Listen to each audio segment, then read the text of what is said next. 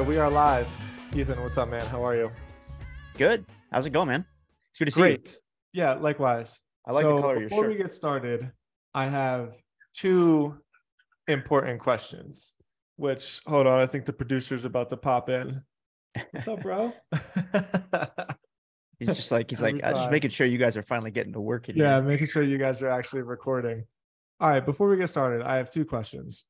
First question: what's it feel like to be done with the hustle and with trends and HubSpot and closing the book on that important chapter of your life? Yeah, man. Thanks for asking. It feels, I don't know. It's big. I guess I haven't really fully like embraced it yet. The Yeah. hustle was like the longest job I've ever held. Um, and I am genuinely like, it feels like the right move at the right time.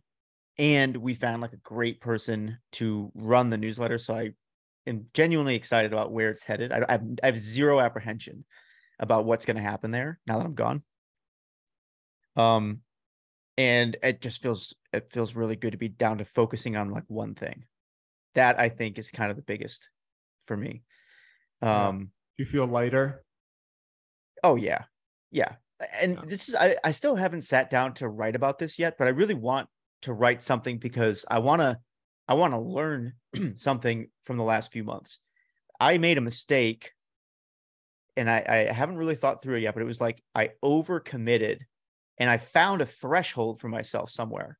And it's related to something like I only have the capacity to focus on X number of things. And I haven't even sat down to count how many things I was focused on, but they're virtually all gone now, except for this and Hampton.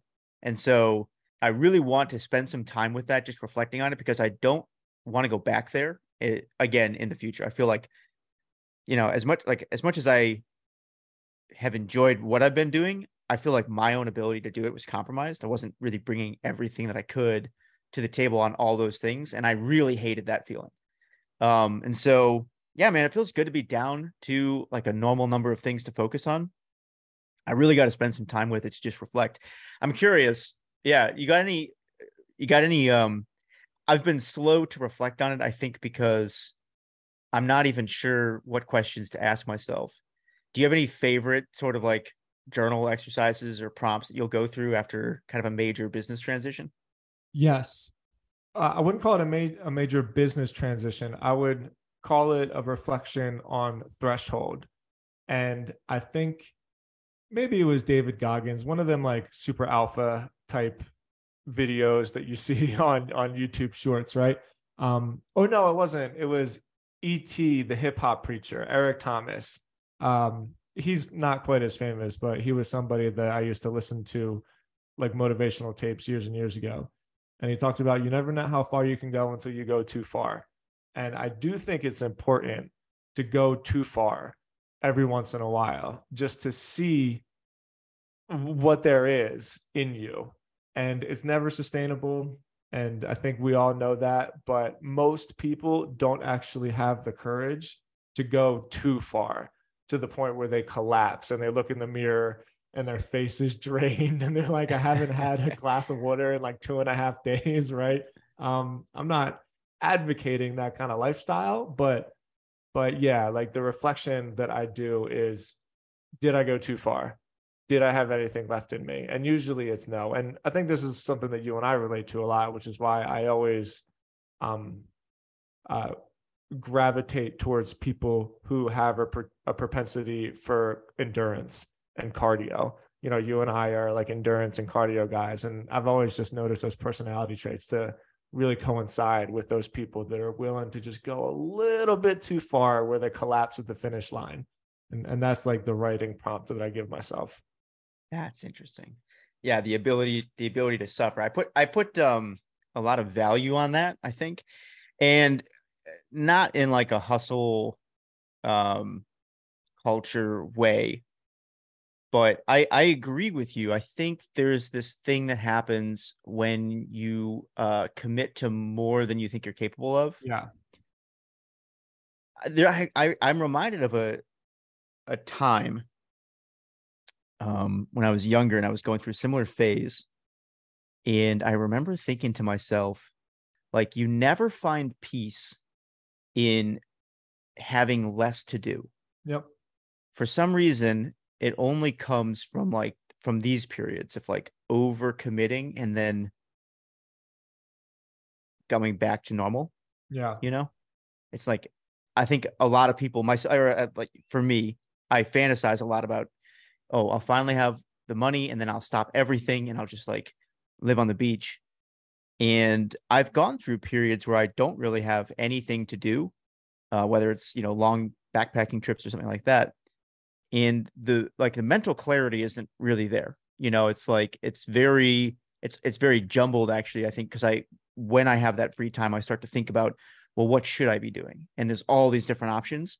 Whereas when you're overcommitted, there is a clarifying factor there where it's like nothing makes it through to your focus unless it's very important. Right. And in this case, I think I went a little bit too far because I continually felt like if I paused to focus on one thing that was important, two other things that were important dropped. And so to me, that was like the threshold. It's not just about having too much to do. There's like a point at which I don't even have the ability to focus to keep It's all the balls in the air. inefficient. Eventually, Yeah, you but lose efficiency. yeah. But anyways, it was helpful. I do want to sit down and reflect on it a little bit more and pull some like rules out of it for myself for the next time around, because I think it was just a useful part of my career. But it feels good, man. Thanks for asking.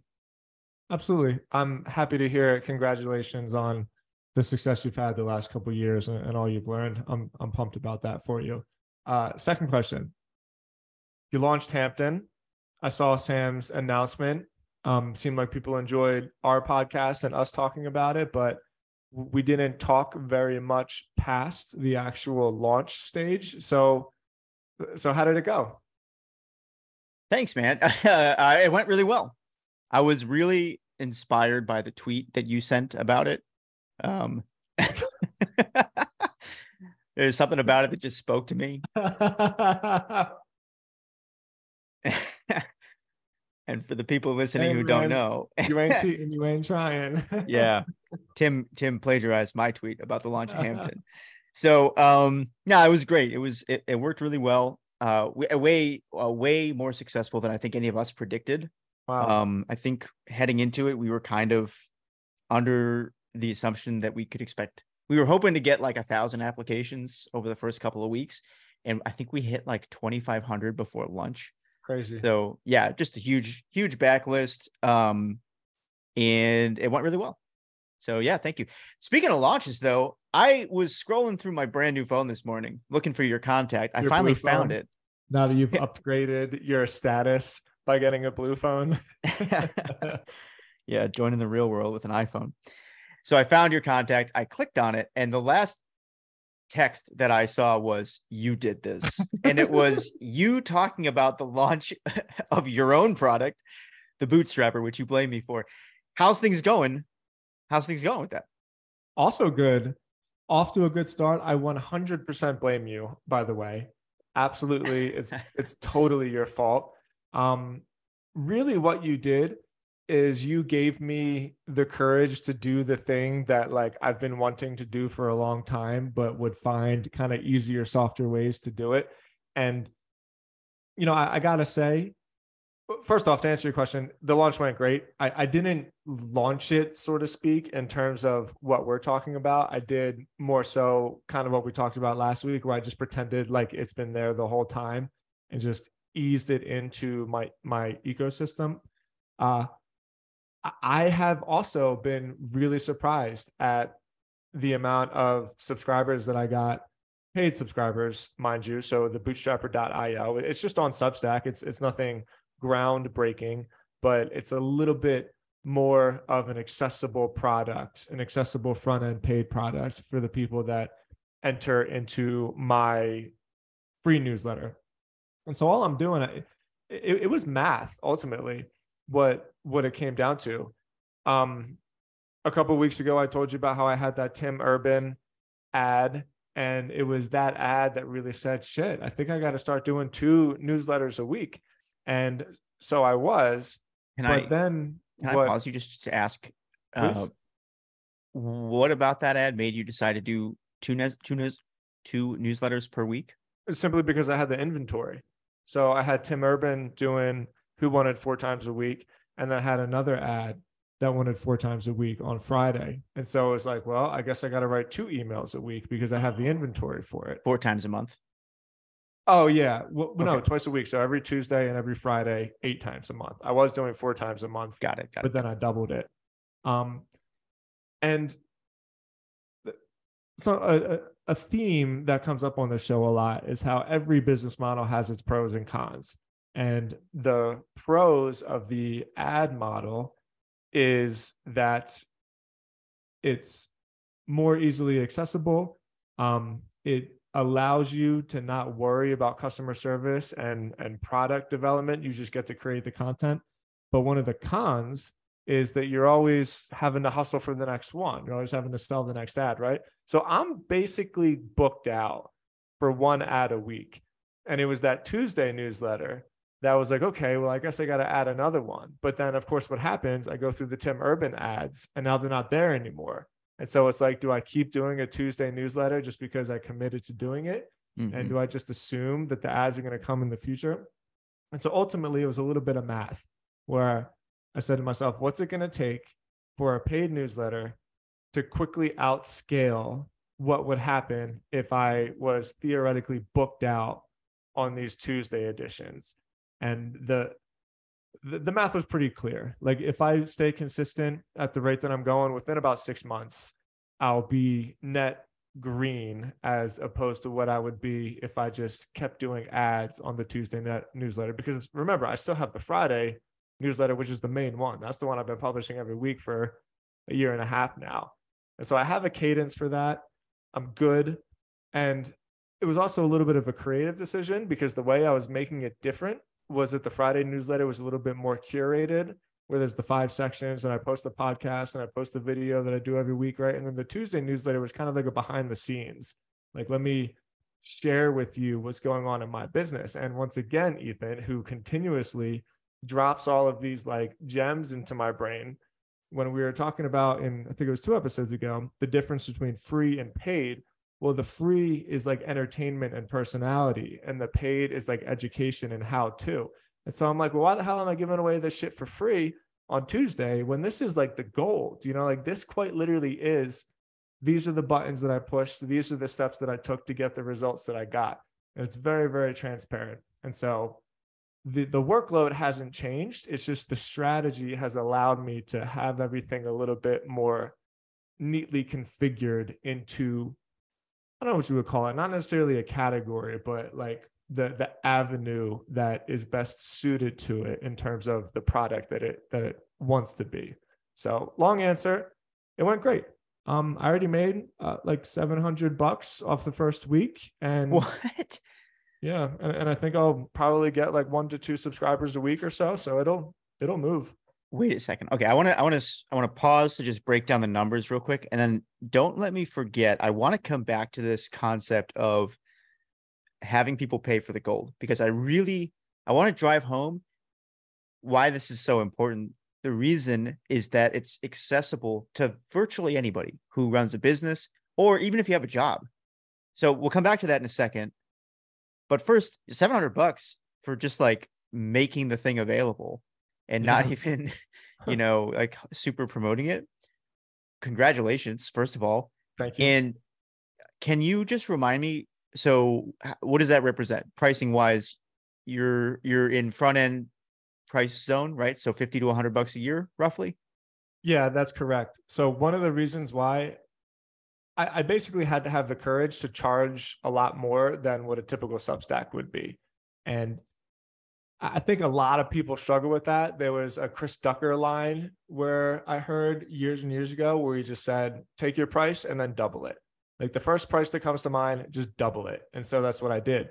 And I made it, I wrote an actual sales page. So the sale, it's not just a typical Substack where it's like, here's a free content, and if you want the paid one, paid for it. Like it's actually a sales funnel that goes through my personal email. So if you go to timstodds.com/the-bootstrapper-special-offer, that's the sales page that only the people that come through my newsletter see. So it's pricing that is only for those people, right? And so I wrote the sales letter. I put that together. I made it $150 a year for people that don't sign up to the newsletter, and then people that see the special offer, I made it $99 a year. And so, yeah, and I just basically added it onto my newsletter as a section. So for people that don't read my newsletter, it might be kind of hard to picture, but my newsletter has 5 sections. The first section is basically like a 800-word blog post. It's whatever I'm talking about. Section 2 is the podcast. Section 3 is the ad. Section 4 is the video. And then section 5 is what I call a final thought. It's just like a musing. But it was kind of perfect because what was happening is section 1, which was like my free writing, and then section 5 always were kind of cross-pollinating a little bit because there's only so many ideas I can have and experiences I can have each week. And so I was like, well, fuck it. Section 5 can be like a summary of what I talked about in the bootstrapper, and then have like, do you want to see more? Like, do you want to see the insights? Do you want to see the numbers? Click here to get full access to it.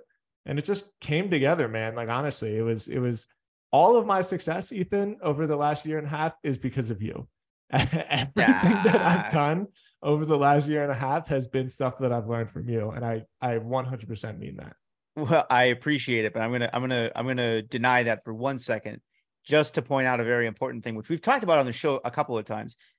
You could talk about the ideas all you want until you put them into practice. It doesn't mean anything. And your unique skill is that even when I try to slow you down, you're constantly tinkering with stuff. So your success is because of you. But I'm glad that some of the ideas that we've kind of like co-generated here that I've been able to share have been helpful. The thing about like free newsletters being personality driven, we sort of co-created that arose out of that conversation. And I've been thinking a lot about that too. Me too. Yeah. And this concept too, I wanted to circle back on this thing about like selling the gold. So the reason I love this concept so much is that virtually anybody who is either running a business or in a job, I think has access to be able to do something like this. What we're talking about is packaging up the knowledge that makes you effective at your job, at the important things too. Specifically, we're talking about like, how do you make money? How do you get more attention? Growth and monetization are like the 2 things people will continually pay to learn more about. For sure. And so really whatever business you're running, I think there's an avenue to be like, I have a paid newsletter where I show you how I'm actually growing this business, which can be really interesting. I mean, I'm not sure every business needs that because some companies, like media is tough on its own. If you're not like a natural writer, if you don't love writing, I don't necessarily think everybody should try to pursue that. But if you do love writing, there's a whole bunch of opportunities that come with just publishing on a regular basis, building this database of the different strategies that you're using to grow your company. And it just seems universally accessible. So I love that you're pulling the trigger on this. I hope people listening to this will think about it too. You don't need to go out and copy what somebody else is doing. Like as an example, for the last few years, I worked for a company called Trends, where we were a research company. So we would go out there, we would research different emerging business opportunities, and we would write about them. You don't have to go recreate Trends just to come up with a paid newsletter. You can take a look at whatever industry you're in and just be like, here's how I ran my business this week. And if you get really nitty gritty with it, it's super valuable to other operators. You know, somebody who does this really well, and we've had him on the show, is Chris Orzechowski. If people haven't listened to this episode yet, I think the title is something like The Email Marketer Who Sends $129 a month paper newsletter. It's something like that. Yeah. And he's so interesting. And by the way, that is exactly what he does. He's an email copywriter, and his company helps create email campaigns for a lot of different types of companies. And then he's got this paid newsletter that's more than $100 a month. It gets mailed to you as a piece of paper. And he breaks down specifically, like step by step, some client project that he did that month. And if you just think about how valuable that is for other people in the industry, I mean, people are paying more than $1,000 a year to read this paper newsletter. What's the production cost on that? It's probably like, I don't know. He's probably 90% margin over the course of the year, you know? And it all comes from just being very specific about what you're actually doing. Now, that's the tricky part. That's the tricky part. Can you actually describe what you're doing in your business? Because I think a lot of people have a hard time with that. Either because they're trying to like keep something secret, or because they struggle to put themselves in the mind of the reader. And so they're not really sure like what's interesting, what's unclear. But if you are somebody who can do that, there's huge potential there. Huge potential. I was having a conversation yesterday at a family barbecue, and it was a lot of young families. And I was sitting down with this woman who had her daughter in her hand, and she just started talking about education and how your brain starts doing things when you have a kid. You think like, am I actually going to tell this person when they get older to take out $200,000 to invest in something that they could probably get online for free, right? And in my view, not in my view, in my experience, everything that I've learned about what I do has come from reading or listening to the experience of people that were a little bit ahead of me, like everything, or even people that are a little bit behind me. I don't even know if that's like a good measuring stick, ahead or behind. Everybody has experience in different things. And it's weird sometimes. And this was actually the subject of my newsletter this week, because one of the things Brian Clark first taught me when he and I started actually talking like on the phone and building a relationship was you can't be afraid to repeat yourself, because there's always people that are hearing your message for the first time. And I forget that.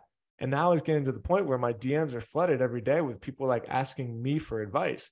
And I'm thinking like, oh my God, like I am what Brian Clark was to me 10 years ago, and it's just this weird moment where like people actually are listening to me and like paying attention to what I say because they think they have something to learn from me. And I'm still in that beginner mindset where I'm looking around at other people thinking to myself, okay, what does this person have that I can learn from them? So I don't know if education is the word. Well, I guess it is. Maybe there's a difference between like school and education and education and learning. And then even more importantly, like learning and applying, right? But everything that I've learned has been from checking out someone else's experience and then try to apply it to what it is that I do. And that whole monologue, so to speak, is only to prove the point that within itself is proof that it's actually a business model, right? Like learning isn't anymore about textbooks and tests and weekly reviews. Like learning now is about observing and then applying over and over and over again. So I think it's probably like the most applicable business model that exists right now because everybody has something to share. This is kind of a side tangent, but I'm curious, how do you think about the whole college thing for your kids? You got 2 young kids now. Man, not good. Like, yeah, not good. Yeah. And it's not a touchy subject by any means, but like I come from like an immigrant family, and that's the thing, like go to college and be a whatever. And so my grandma still till this day asks me when I'm gonna go to college. I just have, I wouldn't necessarily call it resentments. I just think the incentives for college are totally screwed up. And it's like so stacked on top of itself that it's hard for me to see a way for the education to fix itself other than like imploding. You ever seen the documentary, The Ivory Tower, by any chance? No. Oh man, check it out. It's like it shows the actual numbers about how screwed up the incentives are, because colleges are incentivized to get kids to go there, and they're not incentivized to get kids to learn. So what does that mean? It means $10 million rock walls, and it means $40 million stadiums. And then who pays for that? the kids, the students. And then like, where does that tuition money go? Well, it doesn't actually go anywhere because it just has to, it like keeps one upping itself, because as soon as somebody builds a $10 million rock wall, another college builds a $15 million like gym with like a VR arcade in it, you know? And so I think the incentives for college are really screwed up. And that's why I am actually optimistic about education in the future, because I think it's going to get back to what it's meant to be, which is teaching people real world skills so they can use those skills to increase their income in society. I dig that. So if that's the case, how do you think about teaching your kids to be learners? Like, this has got to be something that you've thought about a lot, because this is like a core part of your personality. What do you guys do to kind of facilitate that personality trait in them? And I know they're still really young, but has that started at all? Of course, just reading. Really, just read everything you can. Read shit that you're interested in, read shit that you're not interested in, read every day. I don't I don't know if there's a better piece of advice that exists in the world in terms of advancing yourself. You know, obviously there's be like, oh, what do you say something like that, and then Twitter trolls are gonna come at me, be like, oh, you're so stupid, Tim. You didn't even tell that person to like exercise. I'm like, I get it, you know, right? But in terms of advancing yourself in a career or whatever, just read everything you can, read every day, and magic will happen. I don't know how else to explain it. I like that as like as a simple heuristic for, here's what to do. Yeah. So if that's the case, we talked a little bit about this, I don't know, compulsion that you have to learn from people around you. And you're in a unique spot because a lot of people are coming to you for advice now, but you're still in this beginner's mindset. Who do you look around at and be like, that's the next step on the ladder that's the person that I want to learn from next? Are there a couple of names that fall into that category for you? Like, who's the Brian Clark for you today? That is such a good question. Um, I'll give you a second to think it over too. And let me just riff on something related to this. One of the reasons that I ask is that I realized something recently, which is that I'm not sure who my heroes are. And what I mean by that is, like, I mean, if I had some time to sit down and think about it, I could probably come up with a list of a few. But if somebody was just to stop me on the street and be like, tell me who your heroes are, I wouldn't be able to tell them. And I think that's kind of an interesting issue, because, you model the people that you look up to. And so if you're not really clear about who you're modeling, it's difficult to kind of say with any certainty where you're headed and what you're like going to achieve. And so one of the things that I'm thinking about more this year than I have before is just like, who are your heroes? And specifically for me, I'm trying to find like more like male role models to look up to. I mean, I was always really lucky. My father's an incredible man, taught me a lot about what it means to be a man. And I had a great influence there growing up. Same thing with my grandfathers and stuff. But like outside of that family circle, I'm not sure who else I really look to as a role model. And now I'm at a stage in my life now too, where I think a lot of people, you could just stop, right? Like, no one's pushing me to grow. No one's pushing me to get better. You could just stop. So I've been thinking more and more about this, like just purposefully sort of cultivating the idea of who are your heroes? Who do you look up to?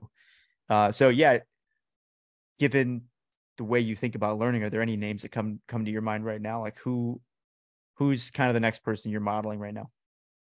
There's two different ways for me to answer this. I'm in a point in my life where I'm kind of similar to you. There's nobody I can think of right now that I'm looking up to thinking I'm going to imitate that person, because everybody wants to be like the visionary, right? And trot on their own path, but that's not actually whatever happens. All of us are mimetic and we're all imitating somebody that we look up to. So nobody in that sense. And it's okay, I'm going to try not to tangent too much or remind me to come back to point two, but it's really, really interesting because I've been journaling all week about this every day, where like it feels uncomfortable and also a little bit liberating to know that I am really like on my own path right now for the first time. Like all the decisions I'm making because like I feel like they're the best decisions to make, as opposed to being like, oh, well, this person did it this way, so let me just do it that way as well. And so that's a little bit different. I think it's growth and it's also uncomfortable. Hmm. And it's just so interesting that you asked me that, because as we were talking before we started recording about like where we're going to take the direction of the show, one of the things that I thought about saying is some of these journal prompts about how I'm feeling like a little insecure about the fact that I'm actually the one like steering my own life right now. And like that's supposed to be a good thing, I think, right? But yeah, it's messing me up. In terms of the model, and God, this is painful to say just because this keeps popping up on the show, and maybe it is a little bit of like hero worship and I need to self-reflect on it. But Vaynerchuk's model, like, is he understands that it's not, he understands that the only thing that can never be commoditized is what people pay attention to. And I have huge differences of opinion in terms of investing in what those things are, which I've talked about before. Like, I don't think investing in social media brands makes a lot of sense, both from just how the numbers back out, like what attention on social media is actually worth, like dollar for dollar. I think there's other things to do, which are more like lucrative attention, right? But the thing that I do model from him is he's built a service nucleus, basically.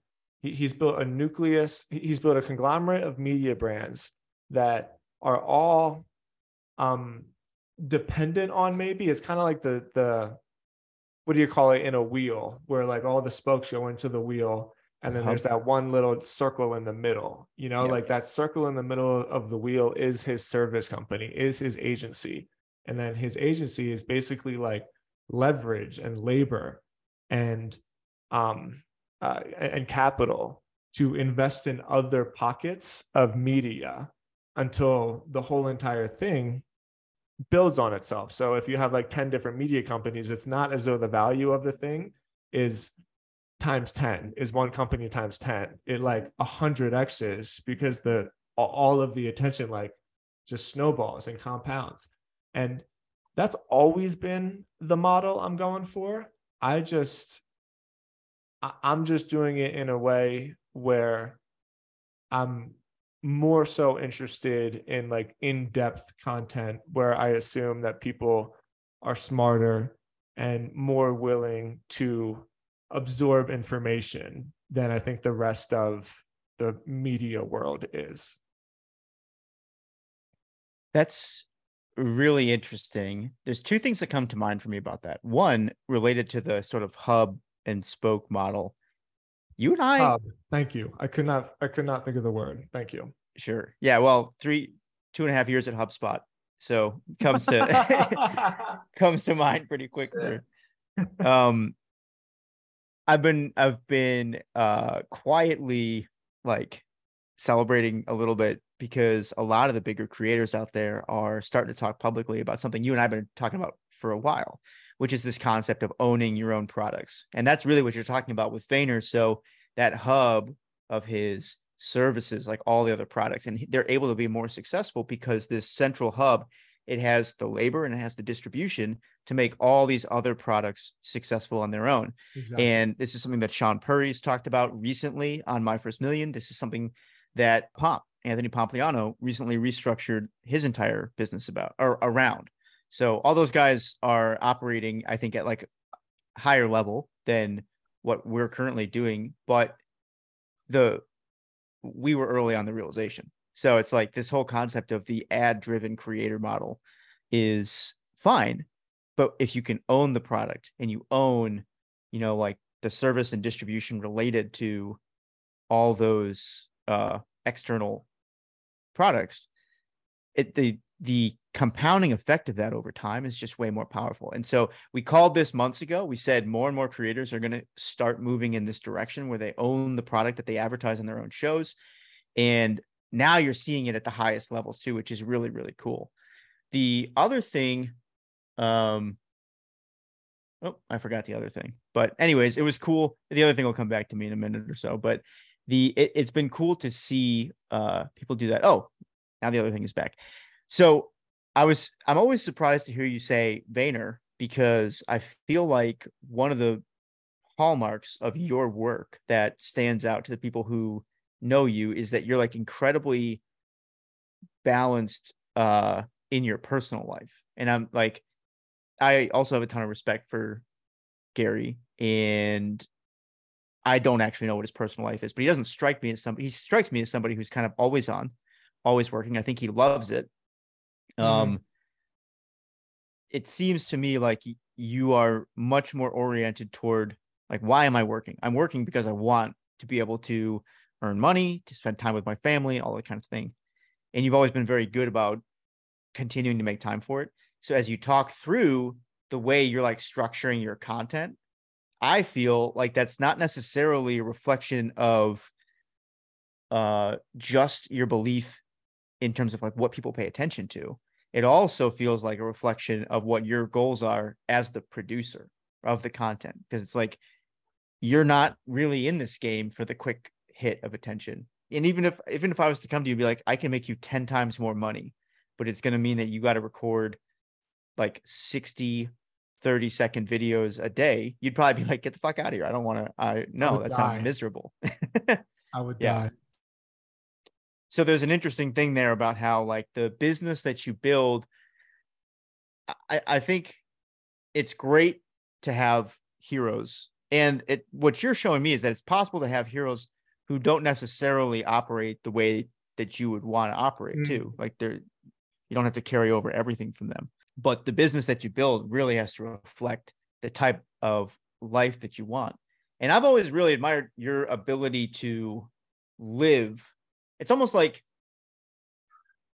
your day-to-day life is the goal. And then you kind of back out from there to figure out how to run the business. And I try to do the same thing when I think about it, because my impulse is usually just to work. That's certainly my impulse as well. And I think one of the things that people don't see as much from me is how restless I actually am, like inside my head.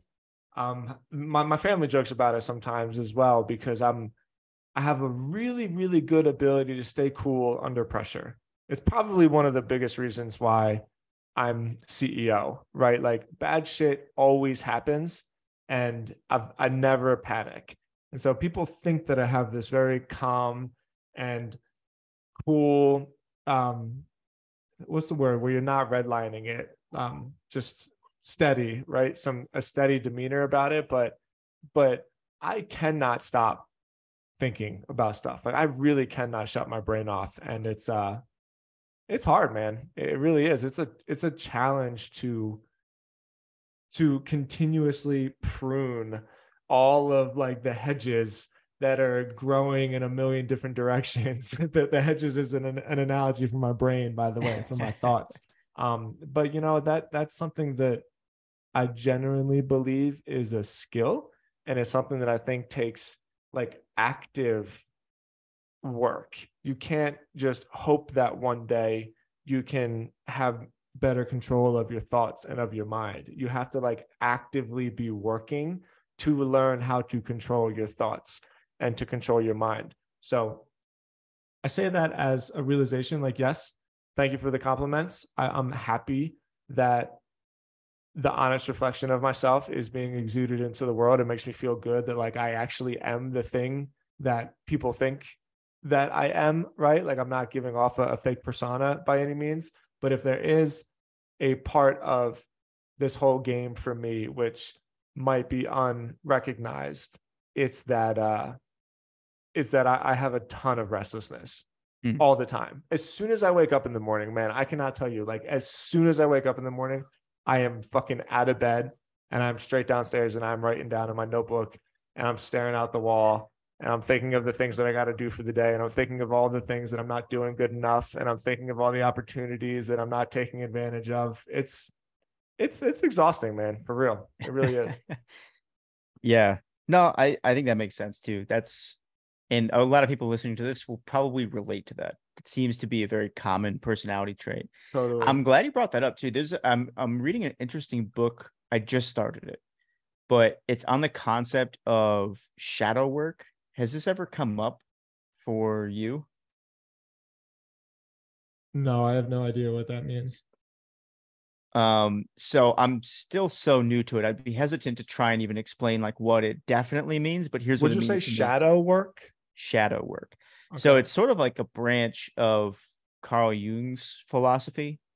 And from what I've understood so far, he would kind of explain it like this. He says, when you're born pure, right? Like Christians might say something like, like it's almost like you're born in the Garden of Eden, right? You have no concept of good and evil, right or wrong, anything like that. And then gradually you sort of get socialized into culture, and culture teaches you certain things are acceptable and certain things aren't. And the things that are acceptable become part of your public persona.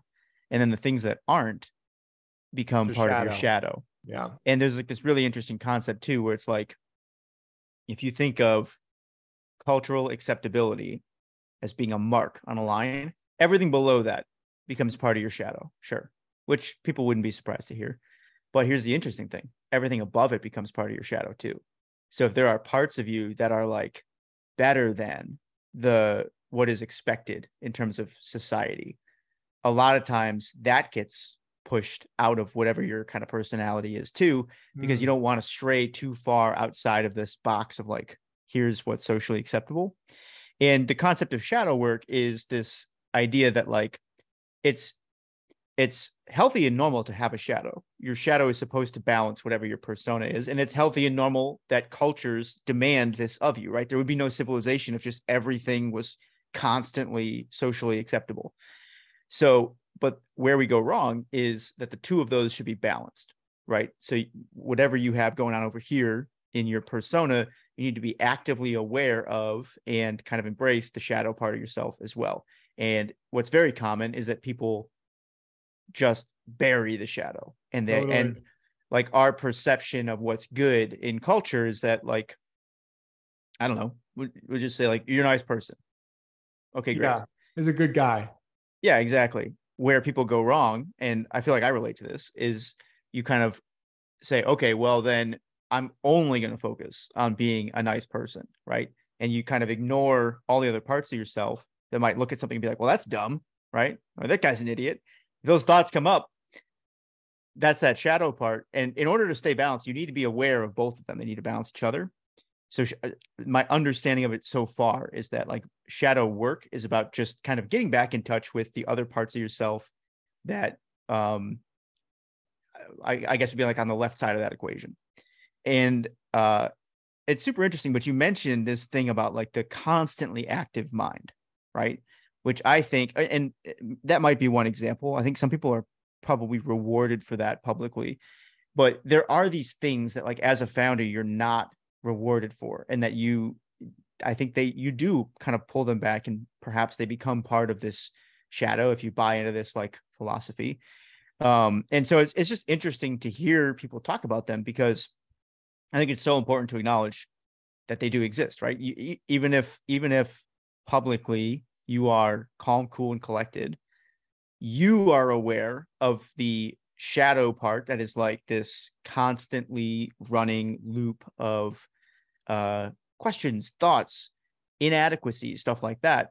And because you're aware of it, it doesn't spin out of control, right? That's what it means to keep those two sides balanced.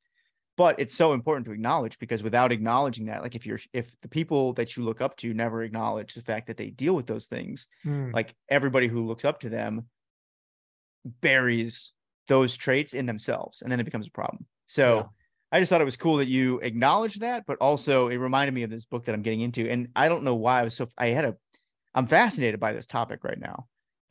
It came up at a founder dinner that I was at, and it was just I think it was so interesting to hear everybody's experience with it. And I had just never heard of the concept before. So it's interesting that it came up here too. Yeah, it reminds me a lot about a poem. What's her name? Marianne. Hold on a second. I gotta find out this woman's name. It is okay. Here she is. Marianne Williamson. That's right. I'm sure you've heard it before. It's like pretty common. Well, I don't know.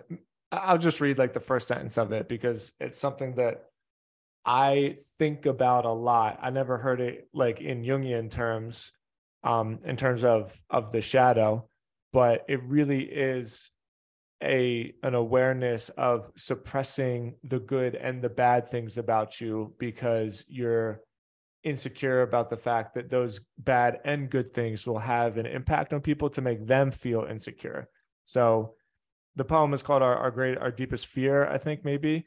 Is our deepest fear is not that we are inadequate. Our deepest fear is that we are powerful beyond measure. It is our light, not our darkness, that most frightens us. We ask ourselves, who am I to be brilliant, gorgeous, talented, fabulous? And then it's the end line of it that always stuck with me. Oh, wait, no, here it is. Okay. This is the important part, at least I think. Your playing small does not serve the world. There is nothing enlightening about shrinking so that other people won't feel insecure around you. We are, that's the line that always really, really kills me because that happens to me a lot. Like, I hate the feeling of like I'm bragging or of being in a conversation and talking to people about like what I do or maybe some of my accomplishments, and you can see them kind of shrug their shoulders and wither down a little bit. And so I have to remind myself that the shadow isn't just the things that I want to hide from the world. The shadow is also the things that I'm purposely hiding from the world because like I don't want them to think I'm better than them. But there's nothing enlightening about that. There's nothing serving me or serving the world about like dimming down my light, right? And so I love that, man. That's like a really cool way to summarize the fact that what we all should be doing most is trying to make the most of ourselves, for both ourselves and for the world, because there's nothing in it for anybody about just being okay with the way things are, right? And maybe that's toxic masculinity or whatever the new buzz phrase is, but whatever, man. I'm out here trying to live. I think that's awesome. That might be a great place to wrap this too. What a cool lesson. What is it? There's nothing noble about playing it small. Marianne Williamson. You're playing. There is nothing enlightening about shrinking so that other people won't feel insecure around you. Oh, wrecks me every time. There you go, really, people. really wrecks me every time. All right. Well, thanks for tuning in, everybody. Make sure you don't mute your colors out there. Yeah. Play it big, and we will see you next week. Thanks for checking this out. Be sure to check out copybloggerpod.com, and we're out of here. Thanks, guys. Talk to you next week.